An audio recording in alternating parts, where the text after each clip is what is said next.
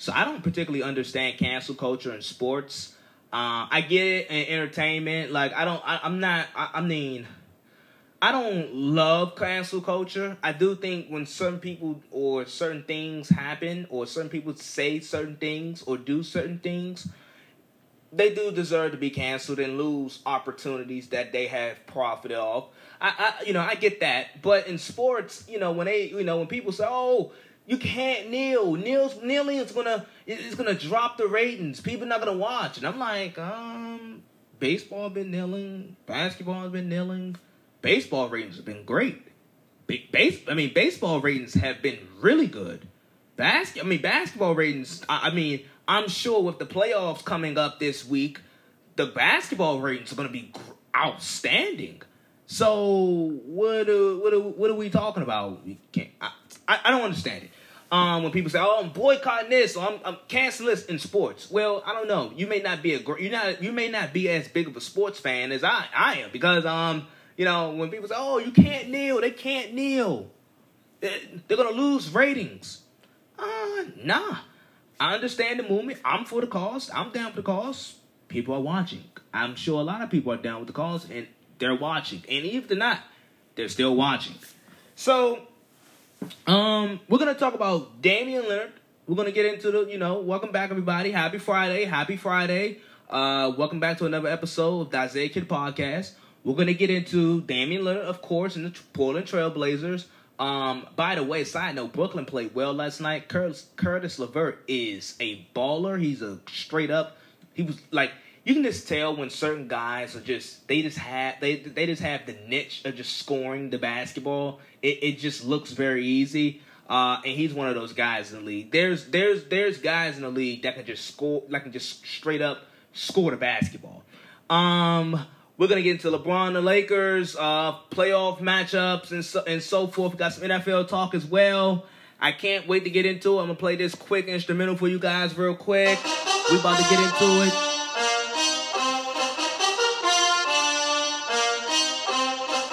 We about to get into it.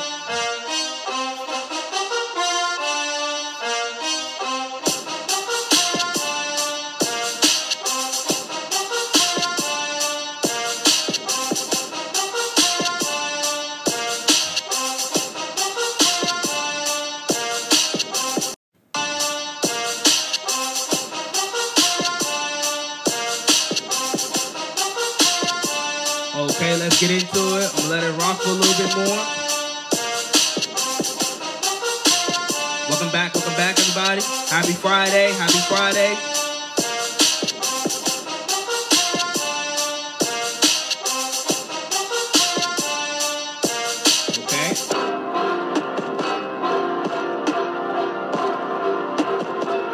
Okay, welcome back, everybody, to another episode of the Isaiah Kid Podcast, episode 145. I'm your humbled and highly favored host, Isaiah Kid of the IKP. We're back to business. Happy Friday, as I already mentioned. So we're gonna get into the Blazers and Dame. I'm gonna get into the Blazers and Dame, obviously. But I'm going to talk about the Suns and what they accomplished. Because that was great. And I'm going to talk about the young core. So Damian Lillard and the Blazers, they played well last night. And by the way, I was watching that game. I already mentioned Brooklyn. I don't want to play fantasy basketball. I'm going to talk about Brooklyn real quick.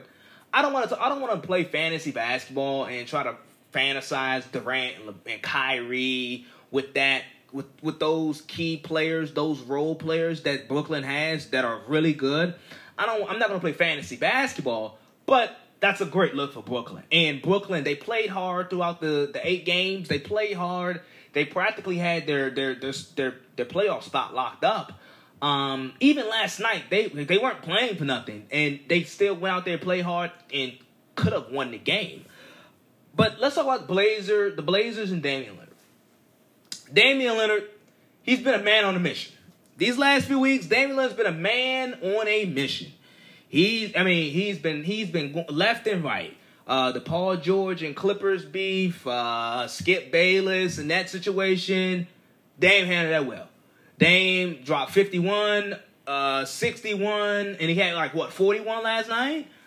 I mean, outrageous. Great score. We already know how great of a scorer he is. But Dame, and people are saying, oh, where's this cup? Dame has always been an elite point guard. For the last few years, Dame has been elite. Dame has been playing at this elite level for the last 2 years. He's been playing at this elite level. But even though he's getting a lot of love now, he's receiving a lot of love now. But there are players in his rightful position, in his position, point guard. There's point guards around the league that the basketball media and the fans, we talk about all the time. And we show them a lot of love. And those players are talented. I'm talking about the Westbrooks and the Kyrie Irvings. Those players are talented. They're talented as hell. You can probably make a case that they're more talented than Dame. But I think the great separator between Damian Lillard and Russell Westbrook and Kyrie Irving is Damian Lillard. He's a winning basketball player, and he's the best player on the team. Of course, he's the best player on the Blazers, without a shadow of a doubt. But not only him being the best player on the Blazers, he also includes everybody else. He's a great leader. And when I think of guys like Westbrook and Kyrie Irving who play the same position as Damian Lillard, and it's just the fact of the matter. The basketball media, the basketball world, the fans, they tend to show more love to Kyrie Irving and Russell Westbrook. And I get it. Kyrie won the championship, even though he had LeBron. Russell Westbrook is freakishly athletic and played with Durant. But I'm just trying to figure out, is it because of Damian? Is it because he went to Weber State? I had to even look up, where in the hell is Weber State? I don't even know where Weber State is. Kyrie went to Duke. Russell Westbrook went to UCLA. Traditional college powers. Then NBA comes around. Dame gets drafted, but then goes to Portland. That's in the corner of the country. He plays in Portland. Come on. He plays in the corner of the country. Not really too glamorous. And, with Kyrie, Russell Westbrook, they got the big shoe deals.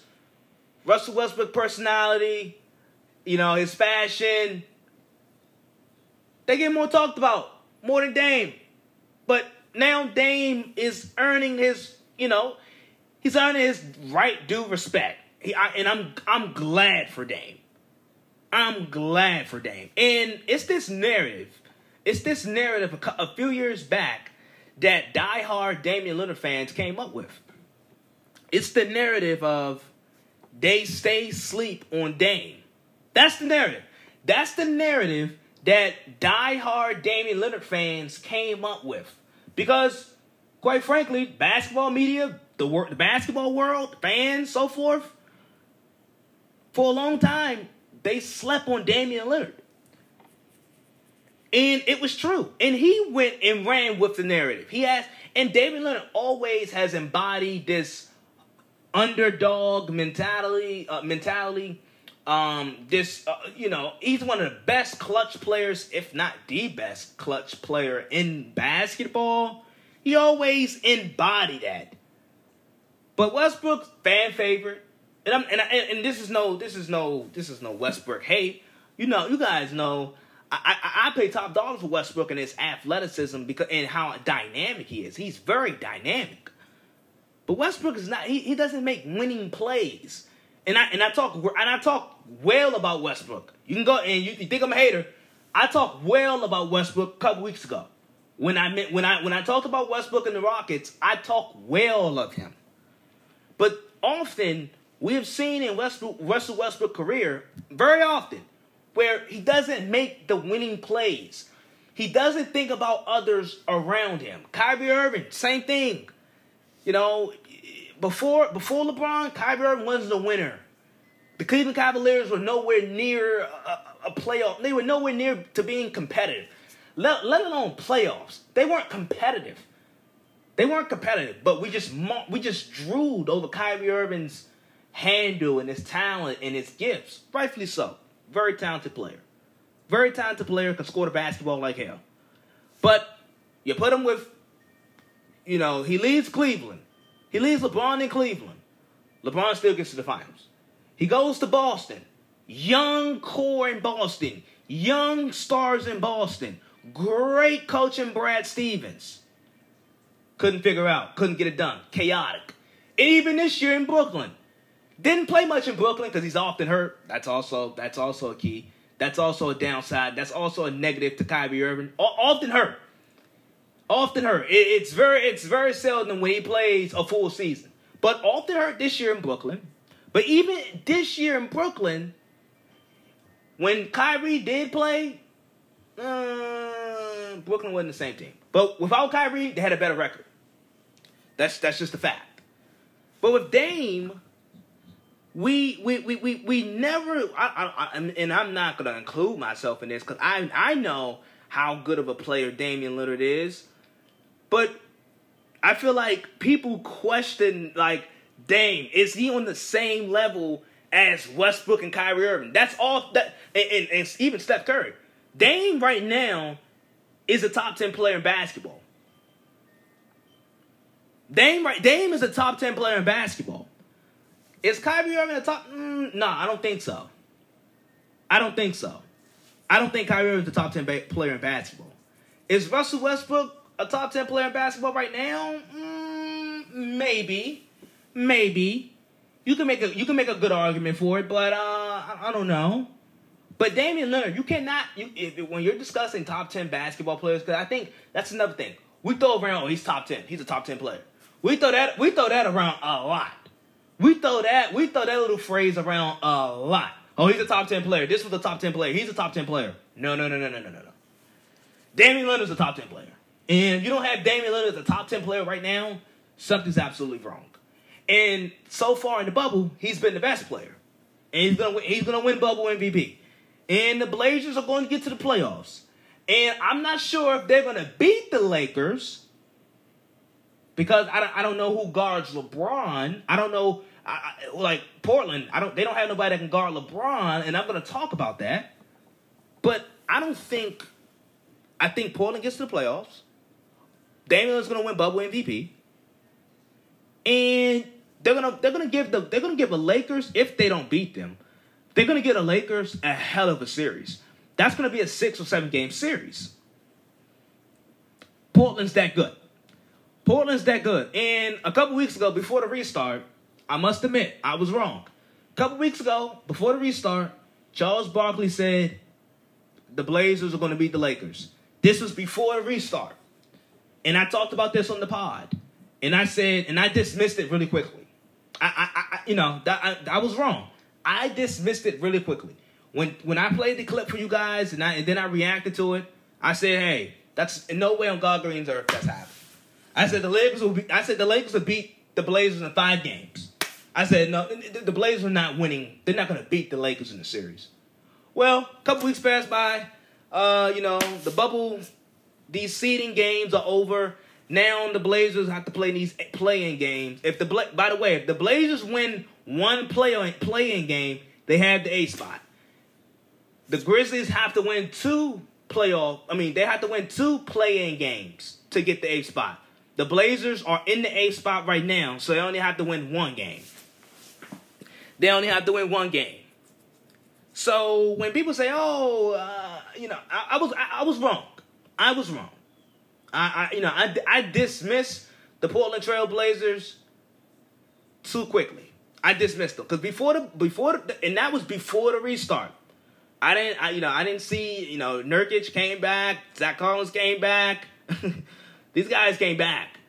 And, I dismissed the Blazers too quickly. I did. I dismissed them too quickly. But Dame is the best point guard in the league right now. And he's definitely a top 10 player in the league right now. I'm sure Steph Curry will have something to say about that as far as Dame being the best point guard. Because I think Steph is the best point guard, but Steph is hurt. Steph isn't playing. Damian Lillard is the best point guard right now in the league. Damian Lillard is the best point guard in the league right now as we as we sit here today, or as I sit here today and talk. As I sit here today and talk, Damian Lillard is the best point guard in the league right now, and he's a top 10 player, without a shadow of a doubt.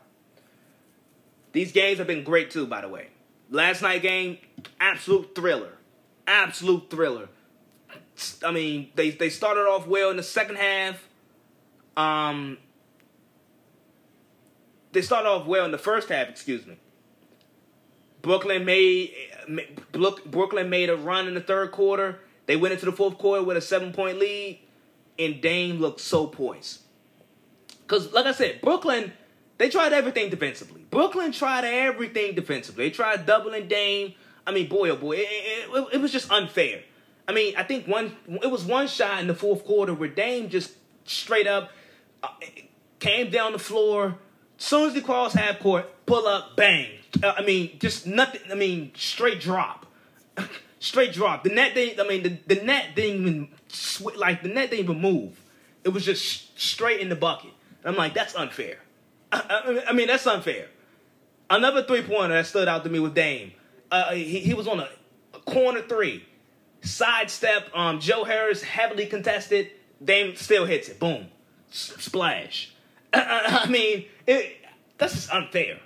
That's what I said. Dame's the best pure shooter. He's the best pure shooter in the bubble. He's been the best player in the bubble so far.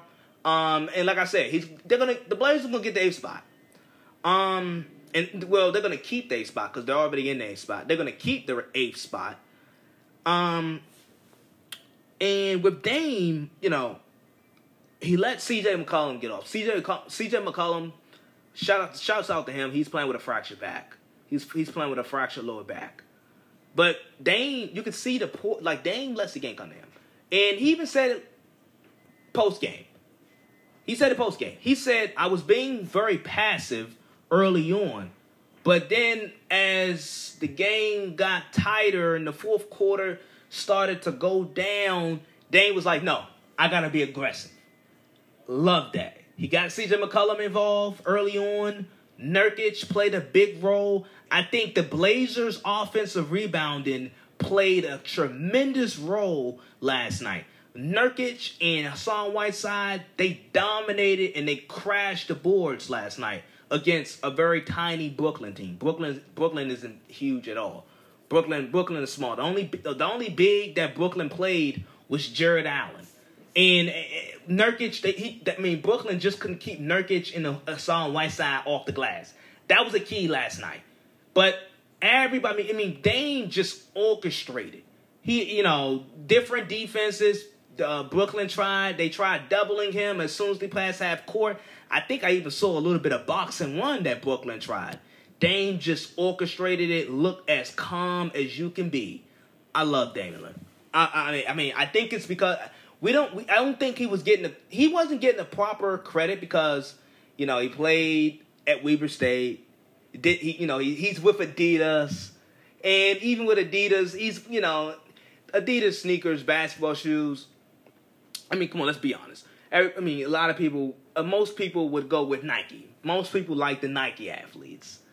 But Dame with Adidas don't have a huge shoe contract. It's a good shoe contract. It's not LeBron or KD's though. It's not Steph's contract. But it's a good contract. But he played at Weber State.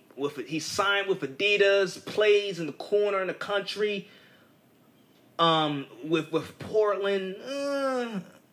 But Dame is always, for the last few years, Dame has been an elite point guard.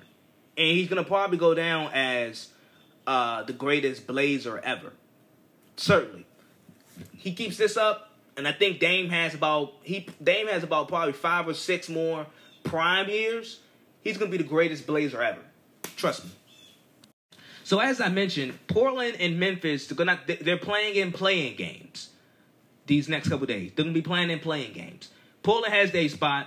If Portland wins one game, they're in the 8th spot. They play the Lakers in the playoffs. I think that will happen. I don't see Memphis beating the Blazers 2 times before the Blazers beat them once. I don't see that happening. So the Blazers are going to have to play the Lakers. The Lakers have to play the Blazers, so forth. And once again, another postseason. We're going to have to ask LeBron, to carry the weight of his squad on his shoulders. Well, once again, I asked LeBron to do that. And, you know, we asked him to do it 2018 with his last year with the Cavs. We asked him to do it back in 2015 when Kyrie Irving and Kevin Love went down. We always in some form or fashion, we always ask LeBron to put the squad on your back. And once again, we're asking him to do it this year. With the lack of playmakers that the Lakers have, we're gonna ask LeBron to play make. They're gonna ask LeBron to play make and do all these type of things. Then defensively, on the wings, their perimeter defense isn't the greatest. You know, down the stretch, they might ask LeBron to, hey, you gotta lock up. We need you to lock up this guy for this quarter. Down the stretch, we need you to lock him up. We're gonna ask LeBron to do that. Don't you know? I've been thinking about this. And look, as far as LeBron, when he's legitimately competing for a title, this is the LeBron. LeBron's going to be LeBron. I'm telling people, LeBron is going to be LeBron. In any series he plays in, LeBron is going to be LeBron. He's going to put up LeBron-type numbers. Like Portland. Portland don't have nobody that's going to guard LeBron James. Portland, they literally have nobody that they can throw at LeBron James. Like Trevor Ariza is in the bubble.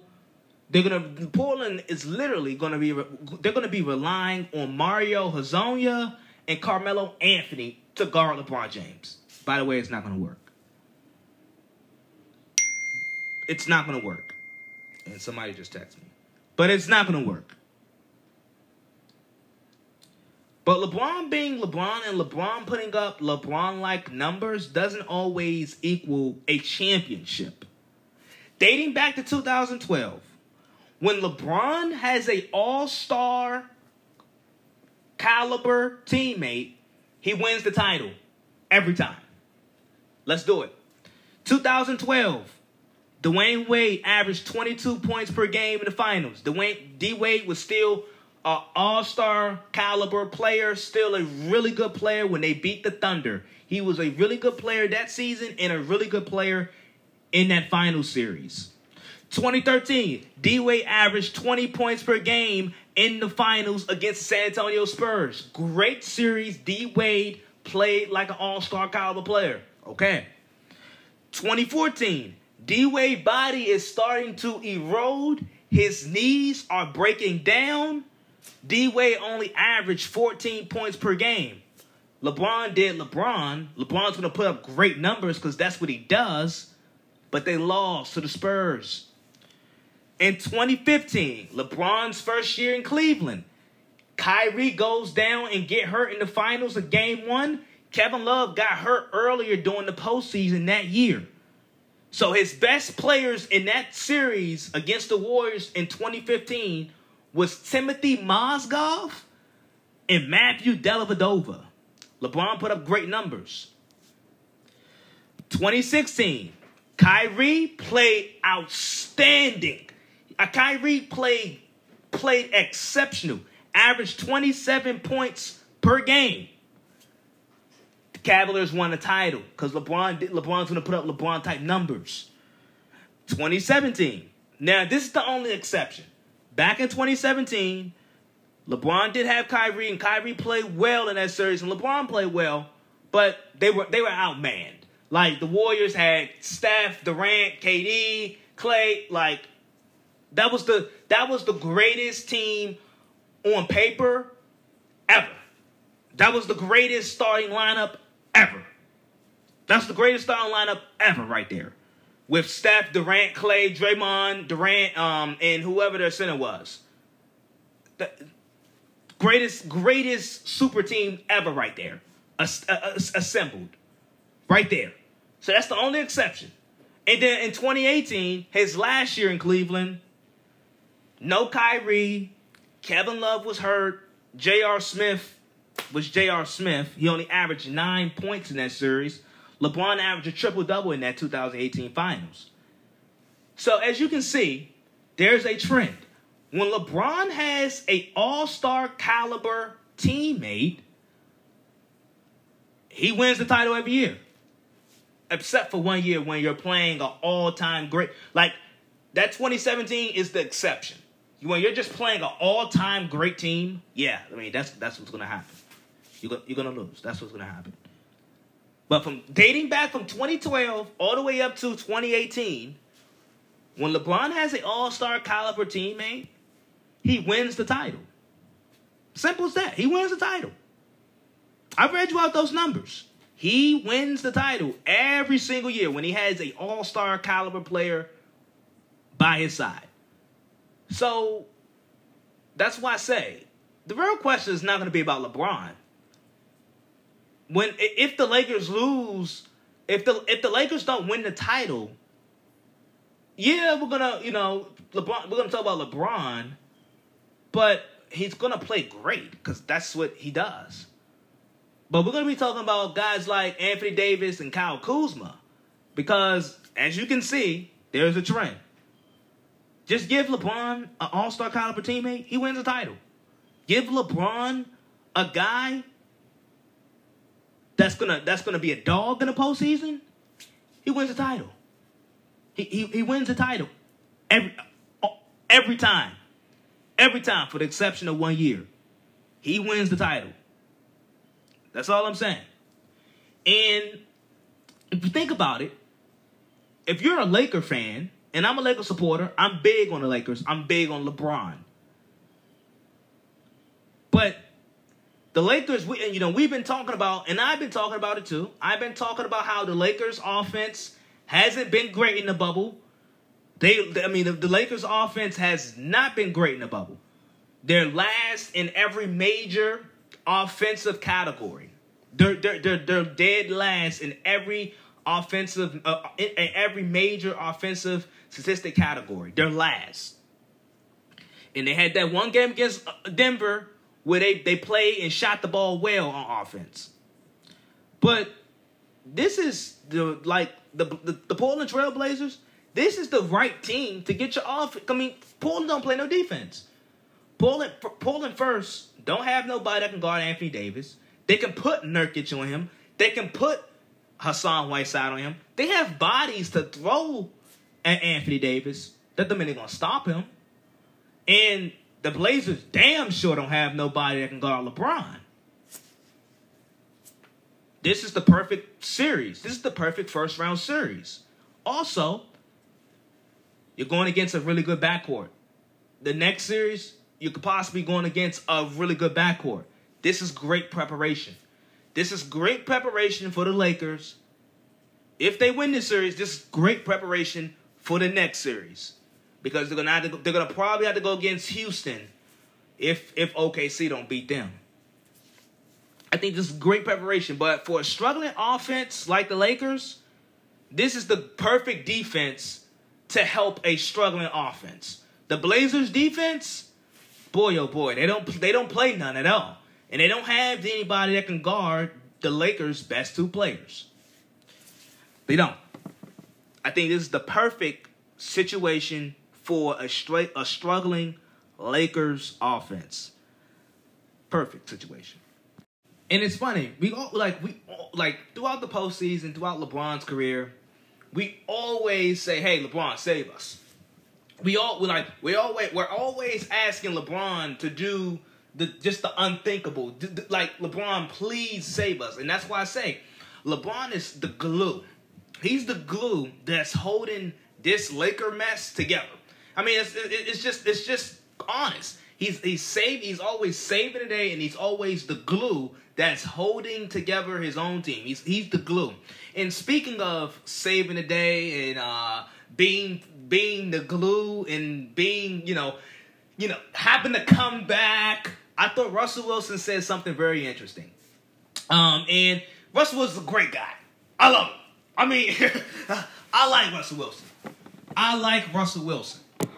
And you guys know that. You guys know he's probably the best player in football right now. You can make an argument that he's the best player many of you guys will go with Mahomes, but as far as a football player, Russell Wilson's probably the best. Now, Mahomes the best quarterback, but Russell might be the best player. Just, the way how he deciphers defenses, breaking down defenses, his elusiveness, his deep ball is really good, so forth, blah, blah, blah. I've talked about this on this podcast before about Seattle and Pete Carroll and how I think they haven't drafted well. Offensive line isn't great. He's often had mediocre passing targets. Not good at all. And like I said, Russell Wilson is a great guy. And this is as close you're going to get him to say something bad, or this is as close you're going to get to Russell Wilson criticizing Seattle and Pete Carroll. This is as close you're going to get it. Here. Early in the games, I want, definitely, rather than us having it be in the fourth quarter, I think to be able to, make some stuff happen. I think we have a crazy stat of the lead of, I think 56-0 when we have the lead, by halftime and stuff like that. I think, getting ahead is a key thing. I do definitely believe in finishing strong. I think we've won a lot of games in the fourth quarter, and do some fun things in the fourth quarter and then but let's treat every quarter as the fourth, and I think that's my mentality always. Sorry, I can't pause. I thought it was about to end, but so forth. That is that's what we're talking about. Russell, Seattle, and that's all I talked about when they acquired Jamal Adams. I talked about how Russell Wilson always have to save. He has to continue to save Seattle.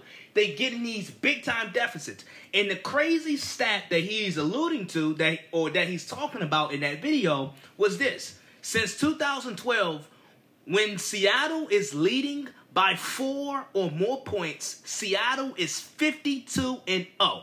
And often, I watch a lot of Seahawks games. And often, they it's old school. They run the ball a lot. And I'm like, why is Seattle so conservative? Why is Seattle so conservative? Actually, last year, Seattle trailed 10 times last year going into halftime. 10 times they trailed going into halftime. I mean, that's just too many times. And most of those times in those games, Russell Wilson would have to come and save the day, and Seattle would win those games. But Seattle won a lot of close games. Like, literally, all of their wins were close last year. I think Seattle, go look at Seattle's results in their games last year, the schedule of last year, and look at their results. They only had one blowout. Seattle had one game. They literally had one win where they won more than 7 points. But the rest of their wins are close games. And Russell Wilson has to improvise. He has to be elusive. He has to come and save the day. He got to make some type of heroic fourth quarter comeback. And I mean, he's really great at that. He's probably the best in the league at doing that at this point. But you don't want to contend. You can't. That's not a winning formula. That's not how you're going to win Super Bowls. Now, that's great that you have a quarterback that can do that. But did you just hear that stat? When Seattle, since 2012, since Russell Wilson has been with Seattle practically, since 2012, when Seattle is leading or winning by 4 or more points, they are 52-0. And what Russell Wilson is saying in that clip, get off to a quick start. Get off to a quick start. And we got to, it's like I said, he makes some incredible plays. Their offense clicks.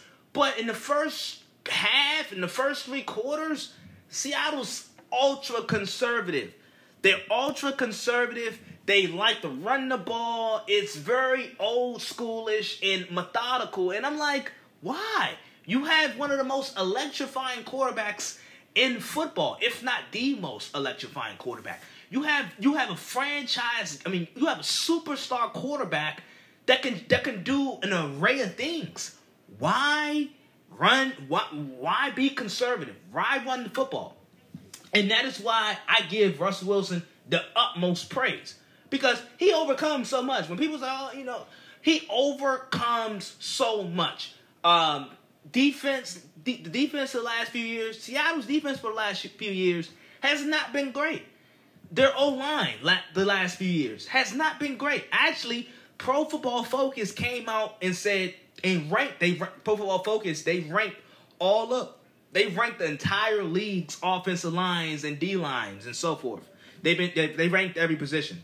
And Seattle's offensive line was ranked at 28th. They had one of the worst offensive lines in football. Russell Wilson overcomes it. Russell Wilson don't complain about it. He doesn't come out to the media and say, hey, our offensive line is bad. They need, no, he doesn't. He just faces it. He overcomes it. He wins games. If they fall short, he takes responsibility. And it's like, boy, oh boy. I mean, this guy, he's literally saving Seattle.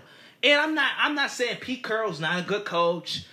Seattle, I'm not saying they don't have a great front office or a good front office. I don't think their front office is great. But last few years, these last 3 or 4 years, Seattle, their draft picks haven't been great. Their defense haven't been great. They still have yet to upgrade their offensive line. They can't rush the passer. It's just so many issues and so many holes with Seattle and with the Seahawks. And Russell Wilson's the Band-Aid. He's the Band-Aid that covers all these blemishes. He's the Band-Aid that covers all of these scars and these gaps. I talked about Seattle when they traded for Jamal Adams. And I said, great move. It's a big splashy move.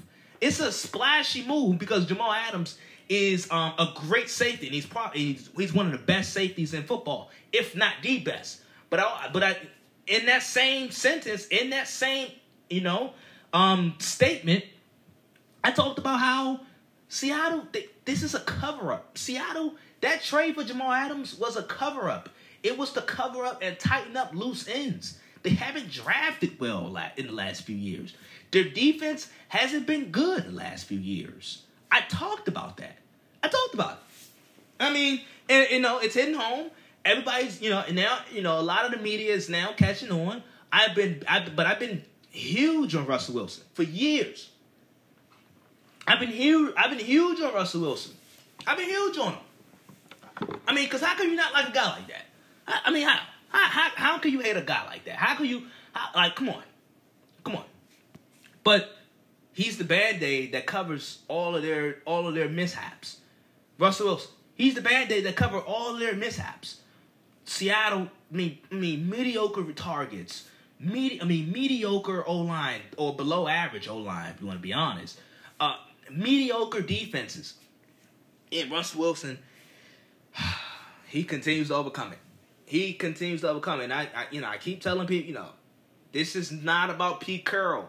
Pete Carroll's a good coach. He's a Hall of Fame coach. He was a great coach at the college level, and he's been a good coach with Seattle. But prior to Russell Wilson, he had 7-9 seasons. He had back-to-back 7-9 seasons. Didn't have a winning record until Russell Wilson. In Seattle, he did not have a winning record until Russell Wilson arrived on the scene. That's all I'm saying. That's all I've been saying for the last few months. And I'm, the NFL season's coming closer. I'm gonna make my predictions, and I'm just gonna, I've been talking about how Seattle is just looking for moves to make because they see their division rival, the 49ers. The 49ers, their roster, they have no hope. The 49ers don't have a lot of holes. The 49ers don't have, 49ers got a good O-line, good D-line. They got their quarterback. They got a great coach. They, receivers, check. Tight end, check. Running game, check. They can stop the run, check. They can rush the passer, check. Secondary, it could get better. Their secondary isn't below average though. It's not like their secondary is below average. But you look at Seattle. Seattle has all these holes. Seattle defense messed up. Can't rush the passer. Offensive line bad. Seattle's. I think they're trying to make these splashy moves to keep up with the 49ers because the 49ers, they have the most complete roster in the division. The 49ers have the most complete roster in their division, and the Seahawks have to keep up. The Seahawks have to keep up and compete. They have to. So staying in the NFL for now, I was talking to a friend, and he's big on the Ravens. He's like the Ravens, and he was just, the Ravens and the Chiefs are obviously the best two teams. They're the top two teams in the AFC, and every time the Chiefs sign somebody, he's excited because the Chiefs, their salary cap, they're paying a lot of dudes. They have some big contracts on the books. But often when I think about this, I often say, well, yeah, they're paying a lot of guys, and they're paying some big time players big time money. But I think that's the name of the game in the NFL. And I often on this podcast, I often talk about the salary cap in the NFL and how hard the salary cap and what positions do you pay? What positions do you're hesitant to pay big time money? And I talked about this on this podcast like a month ago, about a month ago. I talked about how the one position that doesn't get paid the most, or I talked about a position that gets underpaid, and I talked about the tight end position. I talked about the tight end position being probably the most underpaid position in the NFL because there's so many great and productive tight ends, and I think tight ends nowadays they're more important than what they were 25 years ago. Tight ends are much more important than what they are 25 years ago. Their matchup problems, corners are often too small for them. Linebackers are too fast. I mean, they're too fast for linebackers. They can run block. They can run intermediate routes. They can run vertical routes. They can do a lot. And with receivers, I was talking about the pay gap between the best tight end and Golden Tate. Golden Tate was making more money than George Kittle, but George Kittle is arguably the best tight end in football, and Golden Tate he's not a bad receiver, but he's mediocre at this point. And the Chiefs, and it's quite ironic because George Kittle, the 49ers, they came to an extension. He got the biggest deal ever for a tight end. Congratulations to him. And then Travis Kelce, he got an extension, 4 years, worth $57 million. Congratulations to both of those two great tight ends, and they're really good. But this got me thinking. First, I talked about the tight end position. Guys like George Kittle, he's a great run blocker. He can run vertical routes. He's great after the catch. Not just with his athleticism, but his physicalness and his toughness, and his will not to go down. I mean, it takes 2 or 3 guys to bring Kittle down most times. He's fighting for extra yardage. Love that. I love that about him. And then you look at a guy like Travis Kelce, great pass catching tight end. He's not the run blocker that George Kittle is. But his team, the way how offenses ran and the personnel that his team has, they don't rely on him to run block a lot. They don't rely on him to run block like George Kittle. George Kittle, who plays for the 49ers, a lot of power football, a lot of running the football. Travis Kelce plays he plays with Patrick Mahomes and Andy Reid. They're going to throw the ball a lot, so no need to run block. He's doing a lot of pass catching.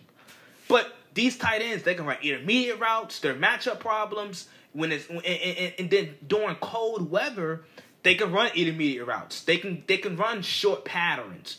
I think they have become much more important than they were 25 years ago. And you could argue that some of these tight ends are much more impactful than some of these receivers. Another thing is this. I talk about the salary cap in the NFL and who teams should pay, what positions would I pay, what positions I prioritize. I often talk about this on this podcast. And I'm just gonna give you the Chiefs' salaries. So the Chiefs are paying Patrick Mahomes, $45 million. This is on a yearly basis. This is per year. Frank Clark is getting paid $20 million. Chris Jones is getting paid $20 million. Tyreek Hill is getting paid $18 million. Travis Kelce is getting paid $14 million. And then Tyrann Mathieu is getting paid $14 million. So that's 6 guys right there that's getting paid great salaries on a yearly basis. 6 guys. And I know some of you guys may be like, whoa, the Chiefs don't have no money. They have no money. They can't pay anybody else. Well, that's okay. Because in this league, I often say, hey, pay big time money to big time stars. I didn't think that all throughout the summer, all throughout last year, I talked about Dak and his contract situation. Dak, I think, I can only assume, and, given all the reports that we all know with the Dak contract, or with the Dak negotiation contract situation, Dak was looking for $35, $36, $37 million. He was looking close to $40 million. I came over here and said, Dak is not worth that amount. I would pay Dak around 30 to 32, maybe 33. But once you pass 33 on 34, I wouldn't pay Dak $35 million a year. I wouldn't pay Dak $38 million a year. I just wouldn't. Because I think Dak, he's a good quarterback, but not a great quarterback. You get me? He's not, you pay big money to really good players. You pay big money to big time players. And Dak is a good player. He's a good quarterback. You can make an argument for him being a top 12 quarterback. You can make a great argument for that. But does he deserve $38 million a year? $40 million a year? No. I wouldn't. Me personally, I wouldn't pay Dak $40 million a year. That's just me. But when I look at Kansas City and what they're paying for, I like it. You're paying for Patrick Mahomes. Obviously, he's worth every penny, if not more. Frank Clark, great pass rusher. He's worth it. Chris Jones, great. He's probably once you get past Aaron Donald, because Aaron Donald's the best defensive player in football, let alone the best defensive interior player. But after Aaron Donald, Chris Jones might be the second best interior lineman in football behind Aaron Donald. You can make the case Fletcher Cox is better than Chris Jones, but Chris Jones, my point is, he's right there and he's really impactful for that Chiefs defense. Tyreek Hill, he's Patrick Mahomes' favorite target. Travis Kelce, he's Patrick Mahomes' favorite target. Tyrann Mathieu, he was really the difference maker with that defense last year. Chris Jones, he's really impactful up front, but Tyrann Mathieu is the anchor in the secondary, and he can play in the box. And with his versatility, you're not paying for a safety. You're paying for a great defensive football player. So when you're talking about Tyrann Mathieu, you're playing for a great defensive football player. So when I look at all the guys that the Chiefs are paying, they're making their defense better, or they're making Patrick Mahomes' job much easier. When you're paying Mahomes weapons, make his job easier. He doesn't have mediocre talent. When you're paying for your defensive line, you're gonna get to other teams' quarterback. You're paying for Tyrann Mathieu, who's just absolute difference maker and a baller in the secondary, and he can play in the box. That's what you're paying for. And I'm not mad with Kansas City. I think their money is going the right place. And I don't think, with these massive contracts, I don't think it would have a negative impact with them long term. Kansas City they have a smart front office. I like what they're doing. But when I look at teams like a couple years ago, I often talk about the Rams. The Rams, they were just handing out contracts. The Rams, in my opinion, they overpaid for Brandon Cooks, their third receiver. The Rams overpaid for their third receiver. Brandon Cooks, great slot receiver. But they already had two good receivers with Robert Woods and Cooper Kupp. They already had two good receivers. So if Brandon Cooks was asking for too much, they could have let him walk. Even though he's a good slot, he's one of the best slot receivers in the league. But they overpaid for him, and he has concussion problems, and he has he has countless concussion injuries, and they got rid of him. They end up getting rid of him. So they overpaid for him. He's often hurt, and they end up trading him anyway. I think they paid Todd Gurley too early.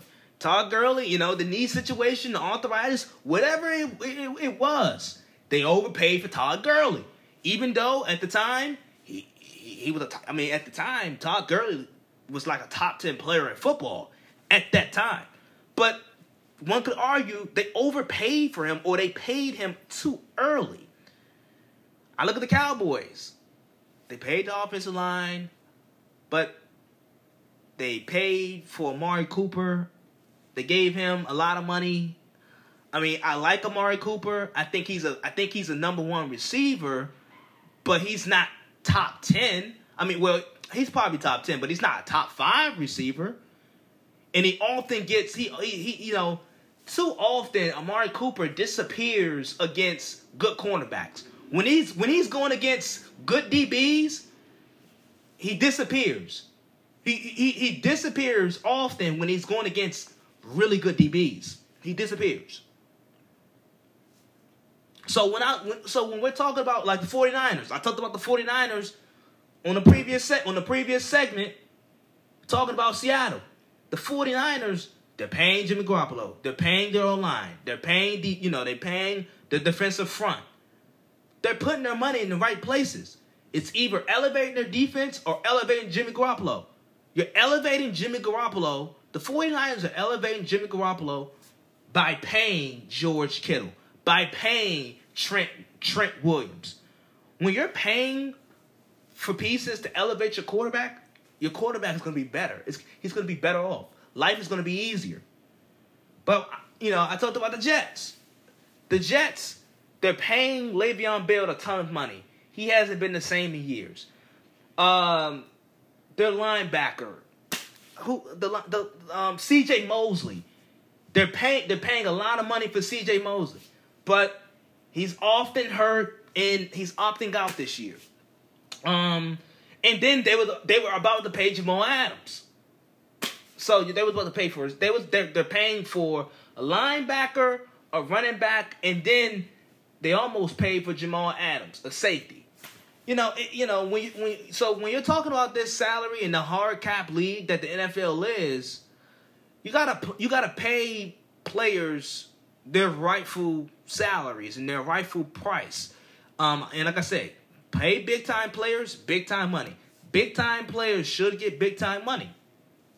You gotta pay them.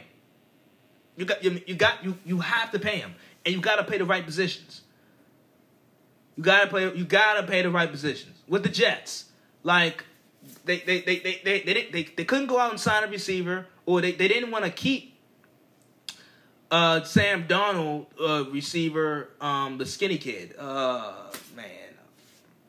Robbie Anderson. They let him walk. The Jets are not paying for anybody that's gonna elevate Sam Darnold. Yeah, Le'Veon Bell, but they're paying for Le'Veon Bell, but Le'Veon Bell, he hasn't been the same in years. He last year he didn't have that much production. I don't think he fits what Adam Gase is trying to do offensively. I think he might be gone after this year, to be honest. So it's like you gotta pay the right players. You gotta play the right positions. If they're not bettering your team, if they're not elevating your quarterback or your franchise quarterback, come on.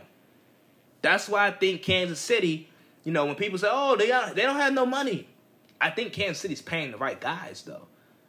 They may very well they don't. They're paying a lot of guys. They're paying 6 guys big time money. But you got to pay for the right pieces.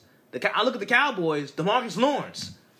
The Cowboys are paying DeMarcus Lawrence a fortune. They're paying DeMarcus Lawrence a fortune. He only had 5 sacks. He had 5 sacks last year. 5. He had his worst year statistically last year. He had his worst statistical year last year. In the Cowboys, they're paying him a fortune. That's my point. That's my exact point right there. You got to pay the right players. You got to pay the right people. So yeah, I wanted to talk about the Phoenix Suns and Devin Booker and how well they played in the bubble. Devin Booker, I was really high on Devin Booker coming out of the draft. He came out of the draft a few years ago with Karl-Anthony Towns, and he played on that great Kentucky team. They had an undefeated season, but they got knocked off in the Final Four. I think they got knocked off. And he was a part of that team with Karl-Anthony Towns, the Harrison twins, I think, Willie Cauley-Stein. He was a part of that team. But I think, for some of the games, he didn't even start all of the games. Devin Booker was coming off the bench for that team. That's how loaded that team was. Devin Booker was coming off the bench, and he was a really good prospect. And I loved his game. I always loved his game. And coming out of college, he was more of a catch and shoot kind of guy. He could put the ball on the floor. But it's not as advanced as it is now. And throughout the years, I always liked how his game developed. But I like how the way that Phoenix Suns team developed and played over the bubble. We talk about the Memphis Grizzlies' young talent a lot. We talk about the Pelicans' young talent. We talk about these teams' young talent. But I don't think we nearly talk about the Suns' young talent. Cameron Payne, he's been bouncing around the league for a while now. But it seems like he's found the spot. He's found his niche in Phoenix. DeAndre Ayton out of Arizona. I like DeAndre Ayton. I was really high on him. He's not quite a superstar. I don't think he will be a superstar, but I could see him being an all-star caliber player. And he played well. He right now he averages about 19 and 11. So he's really good. Not quite an all-star yet, but I think he can get to that level very soon. I look at Dario Saric, Mikal Bridges. These young Kelly Oubre, and he didn't even play. Kelly Oubre is having a sneaky good season. Kelly Oubre, he's averaging 18 points per game. So you have these young players that Phoenix have, along with Ricky Rubio. You sprinkle some veterans in there, along with the other young guard, Carter from West Virginia. Really great defensive, scrappy guard. We don't give enough credit or respect to Phoenix young core, but as Monty Williams said yesterday, they earned it, and now they're getting it. And I'm glad for the Phoenix Suns. I think they played well throughout the bubble. It's kind of screwed up how Phoenix went 8-0 in the bubble, and they played great. They were the best team in the seeding games. But then Memphis, they had the 8th spot, but they went 2-6 in the bubble, and they still made the play-in game. But I guess that's the benefit that Memphis has, since they had the 8th spot coming into the bubble. But Phoenix was such a great story. I would have loved to see Devin Booker versus Damian Lillard, the two best players so far in the bubble. Both of those teams were hot. Portland had to win a string of games to get in the position that they are right now. Phoenix, nobody thought Phoenix could go 8-0. But Phoenix, boy, oh boy, they're young talent. This is definitely something they can build off of. And I'm hot, and Draymond. I talked about Draymond Green comments. Now, I don't think the NBA should have fined him. Because he was asked the question and he answered it as honest as possible. I don't know why they fined him. I still don't understand why they fined him. But even in that, I was talking about how this false narrative around the league that I don't know who created, but you can't win in small markets. And I talked about that on the previous episode. I said, you can win in small markets. There's small market teams that win. It's actually the big market teams that can't get it right. How long have the Wizards been stuck in mediocrity or worse? How long have the Hawks been, like, Hawks haven't been good. Chicago Bulls haven't been good. New York Knicks haven't been good. Like, these teams aren't good. It's the big market teams that struggle to win. But Draymond said Devin Booker needs to get out of Phoenix. I don't know. Devin, we live in such a we live in this world today where things have to happen remotely. Things have to happen quickly. Devin Booker is only 23 years old. I mean, he has at least 10 more prime years. I don't even think he's hit his prime. I don't even think he's hit his peak. I don't even think he hit his peak yet. But we're so hyper quick. We live in this world where we want things to happen so quickly, so expediently, and we put so much pressure on these young guys to win in NBA where they're young stars. Devin Booker's 23. He's 23 years of age at, averaging 27 points per game. Averaging 28 points per game. I mean, just absolutely ridiculous. In this 8-game window, he's averaged 30. And his game has come such a long way. Off the dribble, on the catch, drive into the basket, dunking on people. I mean, just phenomenal. But we put a lot of pressure and a lot of, pressure on these players at a young age. Need to win. It took Jordan 7 years to win. It took LeBron 7 years in happening to leave dysfunctional Cleveland to go to Miami and win.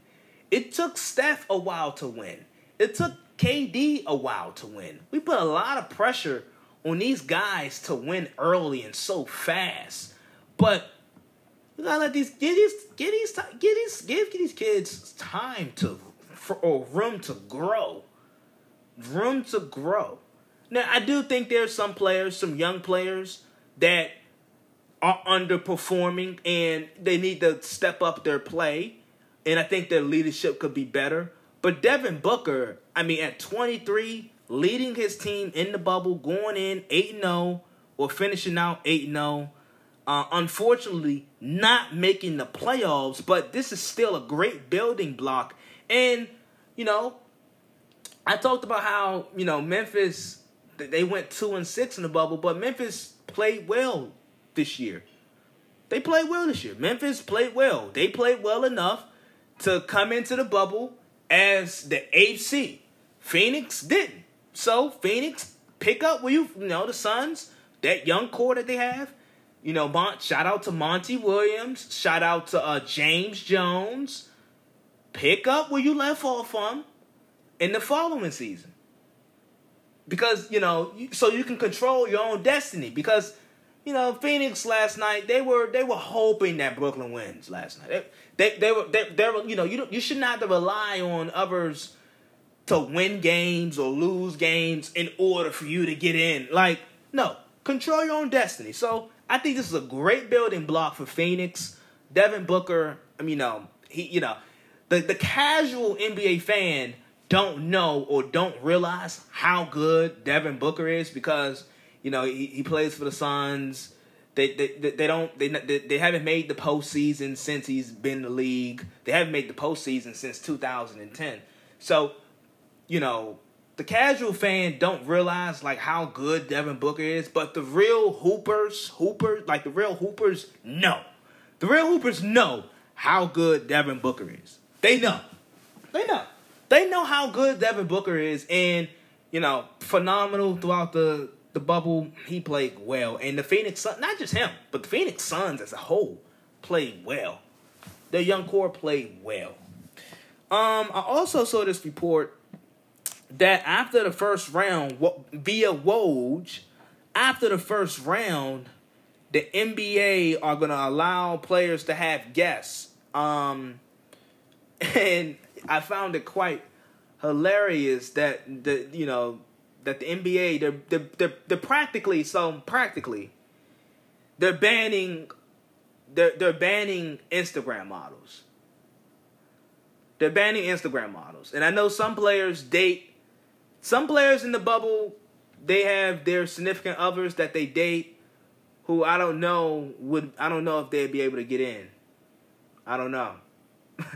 And like the NBA, they put out this receipt. Actually, I'm gonna read it. The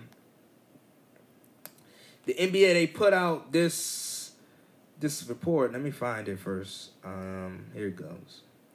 Instagram models will be kept outside the NBA bubble. NBA players must have a long-standing relationship for non-family members to be allowed in the bubble. The league and players agreed to, the league and the Players Association agreed to keep casual acquaintances known by player through, known by player through social media or like business encounters and so forth. Blah blah blah blah blah. Casual relationship. This is what one GM said. Casual relationships or acquaintances could cause problems within your team. One GM told ESPN.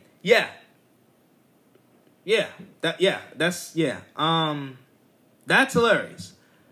Because we saw something like this with the Seattle Seahawks. There's a young cornerback for the Seattle Seahawks. He used to play for the Seattle Seahawks. He tried to sneak a girl in to the team hotel. I saw the details. So apparently the girl had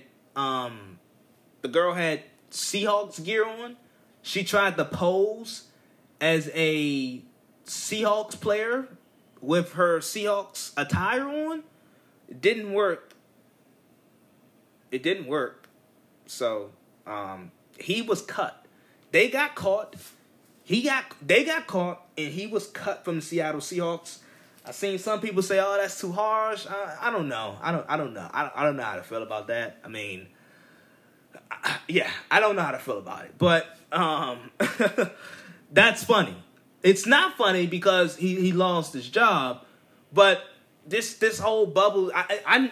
I knew that this was gonna obviously be a topic of conversation because these players are human too.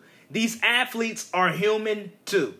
And, Lou Will and his situation, you just had to know that this bubble situation was going to get crazy. So, yeah, if an athlete wanted to invite somebody that's a non-family member, they would have to have a long-standing relationship with that particular person. And so like, and when the NBA says long-standing, like what is considered long-standing? A year, or is it 2 years, or is it 6 months? Is it 8 months? And like, or significant, like how can you judge like a significant other? How can you judge that? I don't know. How can you judge that? I mean, because somebody that you met 3 months ago could be you can deem that person more significant than somebody that you're related to. Right? Right? Could you? I think so. I mean, perhaps that may be one player's situation where they met somebody on social media 3 months ago, 3 months ago, and they deem them more significant than somebody that they're related to. Something's gonna go down with this. Trust me, something is gonna go down. I don't know what, I don't know, but this isn't right. Let's just put it like that. This is not right. Something's gonna go down. Something's gonna happen. I hope it's not too drastic. I hope this, if something was to happen, I hope it wouldn't I hope it wouldn't put the season or put the NBA playoffs in jeopardy. I think if I'm the NBA, I'm only allowing one visitor. One visitor. I'm allowing one visitor. Because the bubble, they've been so good with the bubble. They haven't had positive tests. No positive tests lately. They've been so good with that. I don't know. I wouldn't risk it. But I don't know. And when this report came out earlier this week, I was listening to all the shows react about it, and I'm like, oh, something's gonna happen. I don't know. I don't know how this looks. And I think players could bring 4. And it was so weird because say if somebody like LeBron James, because he's married, he's happily married, he has kids. You could bring kids, but they got to be under 32 inches. And we all know LeBron, at least both his sons are taller than 32 inches. I don't know how tall his daughter is, but his sons are taller than 32 inches. So I don't know. You would practically have to have a little, you would have to have a toddler, a child. You would have to have a kid. Not like a teenager. You would have to have a kid. And a lot of these guys are young. So they don't have kids. They don't have kids or children who are LeBron's age. LeBron's oldest son is a freshman in high school. There's not a lot of players in the league that's in the bubble that have a kid as old as Bronny. So that's interesting. LeBron, he's the old dude. But that's interesting. I don't know. You guys tell me how you feel about that. Also, by the way, I'm going live at 9:00 on Friday. So this episode is going to come out on Friday. And it's going to come out before I go live. I'm going live on Instagram at 9. So if you made it this far to the podcast, I don't know if you endured. I'm not sure. I wonder about that. How many of you guys listen to the podcast and actually reach the end? Because I feel like I make some mistakes at the end of the podcast. But I'm also thinking, well, these podcasts are about an hour long. How many people actually make it to the end to actually hear the mistakes? Because, I know, I think I did a duo list a couple weeks ago, and I made a mistake, but I don't know how many people actually heard the mistake. Because I don't know, you guys may not listen all the way for the full, most of these podcast episodes are an hour and 15. Most of them. They're about an hour and 15. I don't know how many of you guys listen to an hour and 15. I don't know. But that's great. We had a great pod today. I'm gonna get you guys out of here if you're still here. If you're still here, I'm gonna get you guys out of here. Some of you guys probably just left on your own, but that's okay. That's okay. You guys keep clicking. You guys are doing a great job with clicking on the podcast, spreading the podcast. We're going up. We'll continue to trend upward. I love it. Thank you guys for continuing to show love, show some support. Thank you guys.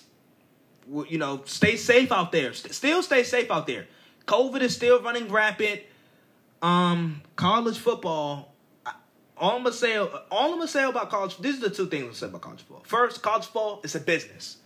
It's a business. It's about the moolah. It starts with the money and it ends with the money. College football is all about the lettuce. So I see a lot of these because I'm from DC. If you don't know. And I go to American University. I'm a freshman at American University. I'm a freshman at AU.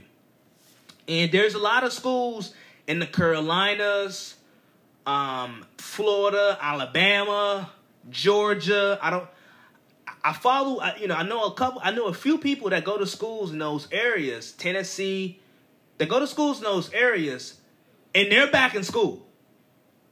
That's why the ACC, the Big 12, and the SEC, they're trying to have seasons. In the Big 10, there's some schools up north that have kids going back to school, but no football. That's what I don't understand. But let's just say the ACC, the Big 12, the SEC, let's just say they have football season. They have the football season, but it starts to unravel, and they have like COVID cases going out the roof. The Big 10 would be right. The Big 10 and the Pac-12 would have made the right decision. But I'm gonna get you guys out of here. Always remember 2 choices, 1 decision. We had a great pod today. Thank you guys for listening and tuning in. I catch you guys next week. Enjoy your weekend. Deuces. See y'all.